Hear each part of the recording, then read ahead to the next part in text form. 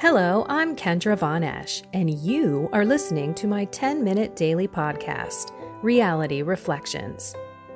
I bought into what this world said would make me happy. Money, prestige, power, and hey, if it feels good, do it, because life is stressful, so party hard. Do whatever makes you happy.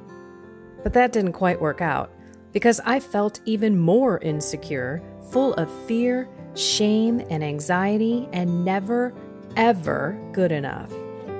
Then God found me and flipped my reality upside down and transformed my life. And I want this for everyone. So I left my executive career to help others find true acceptance, supernatural peace, joy, and love that only comes from a relationship with God. Here is my reality reflection for today. Martha and Mary, the sisters of Lazarus, who Jesus came back into town, very dangerous for him to come back, to bring back to life. Today is the memorial of Martha, and I was blessed to receive 2 Gospels today. I read off of the usccb.org. I get an email every day, and there were 2 options for the gospel. Who knows which one you will have if you go to daily mass, but let me read them both because I think we always think of Mary as being the one that was so dedicated to Jesus, sitting at his feet, doing the right thing, listening to his teachings, and Martha as this busybody, throwing the dinner party and complaining about her sister not helping and demanding that Jesus tell her to get up and help. Okay, so in the Gospel of John, chapter 11, verse 19 through 27, this is the first Gospel. Let's listen to the one who actually ran out and met Jesus. Many of the Jews had come to Martha and Mary to comfort them about their brother, Lazarus, who died. When Martha heard that Jesus was coming, she went to meet him, but Mary sat at home. Martha said to Jesus, "Lord, if you had been here, my brother would not have died. But even now I know whatever you ask of God, God will give you." Jesus said to her, "Your brother will rise." Martha said to him, "I know he will rise in the resurrection on the last day." Jesus told her, "I am the resurrection and the life. Whoever believes in me, even if he dies, will live. And anyone who lives and believes in me will never die. Do you believe this?" She said to him, "Yes, Lord. I have come to believe that you are the Christ, the Son of God, the one who is coming into the world." And then the other gospel, which is Luke chapter 10, verses 38 through 42. As we all know this one, but it's always good to read it. Jesus entered a village where a woman whose name was Martha welcomed him. She had a sister named Mary who sat beside the Lord at his feet, listening to him speak. Martha, burdened with much serving, came to him and said, "Lord, do you not care that my sister has left me by myself to do the serving? Tell her to help me." The Lord said to her in reply, "Martha, Martha, you are anxious and worried about many things. There is need of only one thing. Mary has chosen the better part, and it will not be taken from her." Wow. So let's think about this for a second. Martha was not this disobedient complainer, but at this moment in the Luke chapter 10, second gospel, Jesus has to correct her. Of course, she's serving the Lord. She has her vocation to do, as all of us do. We've got our worldly duties. But keeping Jesus close to our heart, making sure that we have that balance of prayer and time to spend at his feet, listening to his word, listening to his teachings. And also realizing that some of the things that we do in life are serving Jesus. So we also, I think what he's pointing out too is, hey, we all are serving God in different ways. We all have unique ways of spending our time, of praying, of our relationship with God. And we shouldn't complain about others. I hear that when he says, Martha, Martha, you're anxious and worried about many things. And in this case, you're complaining about your sister sitting here listening to me. So, don't, right?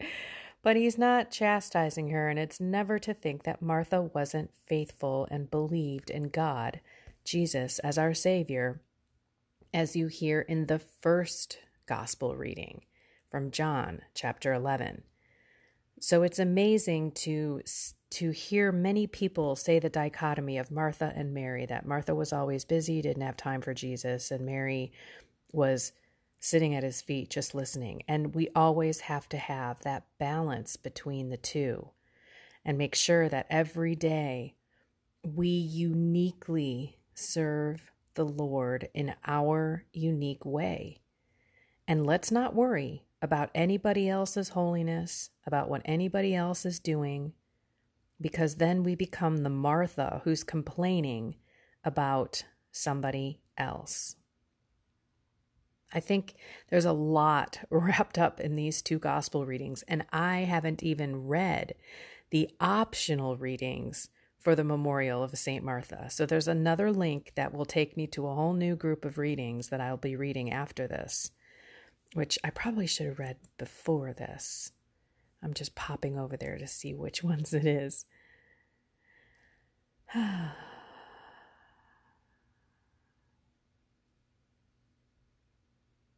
Oh, it's funny. It's the exact same two gospels. Sorry for the squirrel here, but I just wanted to see.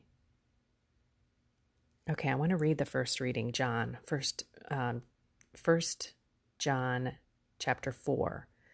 Beloved, let us love one another, because love is of God. Everyone who loves is begotten by God and knows God. Whoever is without love does not know God, for God is love. In this way, the love of God was revealed to us. God sent his only begotten Son into the world so that we might have life through him.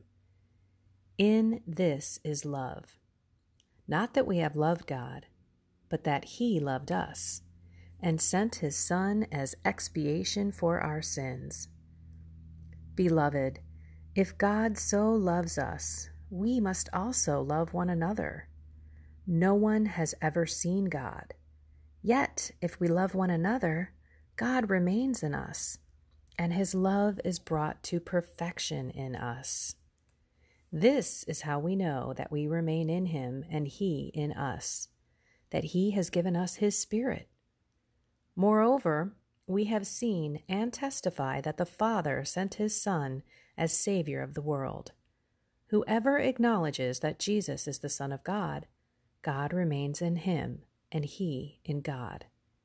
We have come to know and to believe in the love God has for us. God is love, and whoever remains in love remains in God, and God in him. So the two Gospels in the optional reading of the memorial for St. Martha is the exact same as the first two Gospels. But this reading goes right back to Mary and Martha and the love that they should have for each other. No complaining about one another, no judgment of one another, and continuing to proclaim Jesus, as Martha said to him to his face, I have come to know that you are the Christ. And we should be proclaiming that to others. And the more that we proclaim that, the more that we continue to bring Jesus into our heart, into our lives throughout the day by praising him and thanking him and stopping even in our Martha duties. Maybe we don't want to be doing those Martha duties. I mean, I don't like cooking. I just don't. I don't like doing the dishes. I don't like cleaning. So we can, again, offer those up, make those meritorious for the ones that we love, and do it with joy. If we put some meaning behind these activities that we hate so much, but that we have to do because they're part of living and they're part of what we are as wives and husbands and mothers and people that have professional jobs. I mean, there's things in professional jobs that people don't like doing either. But if we make it a sacrifice and we offer it to God on the cross and we say, Jesus, I'm offering this to you as a sacrifice for my love of you, you're going to do those tasks in a different way. Or if you offer it up for sanctification of someone you love or to bring them back to the church, that task is going to have a different meaning. So let's make sure that we balance the Martha and Mary. Let's continue to proclaim Jesus as our Savior to the world in our actions, in the way that we act and love people. Don't talk about people, don't complain about people, but continue to love what you do, even though you don't like it. And people will see God oozing out of you, and you will be attracting people to Jesus by your love. By your love. We can't push people to God. We can't push people to faith. We have to pull them in, and not even pull them, but attract them like a moth to a light. So let's remember to be light, which is love. God is love, and the more we love one another, God remains in us, just as we read in the first reading of the optional readings of the memorial of Saint Martha. Let's bring God into all of our Martha and Mary activities and be love. I love you all. Have a blessed and inspired day. Go love people. Be the light. Talk to you tomorrow.